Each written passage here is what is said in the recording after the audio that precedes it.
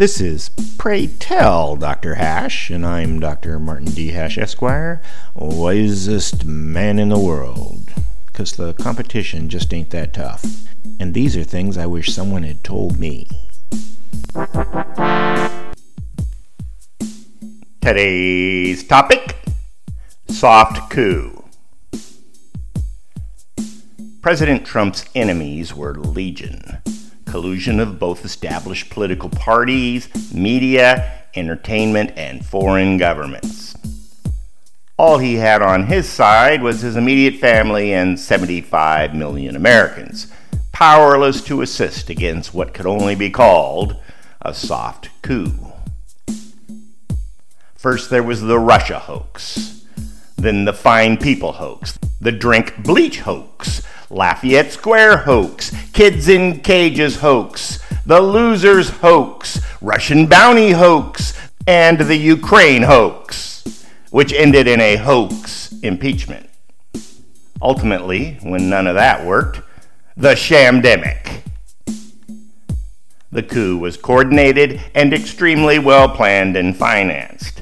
The widows and ex-wives of billionaires supplied obscene amounts of cash, and all of the media, especially Hollywood, poured on an equal value of invective. Voting laws were changed without approval. Courts refused to hear cases. At every step, every lever of power had been co-opted, and anyone who said otherwise was insulted, intimidated, and marginalized. Trump did have a chance, but he had the naivete of a non-politician, so either allowed or was forced to surround himself with untrustworthy underlings. He thought people would act out of loyalty to him personally or to the country in general.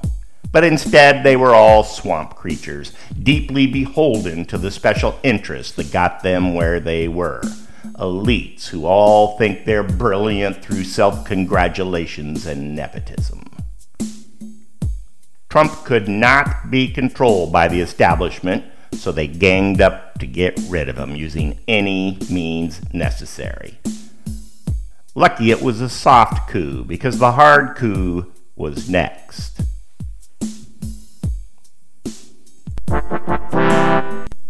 For more, see my website at martinhash.com.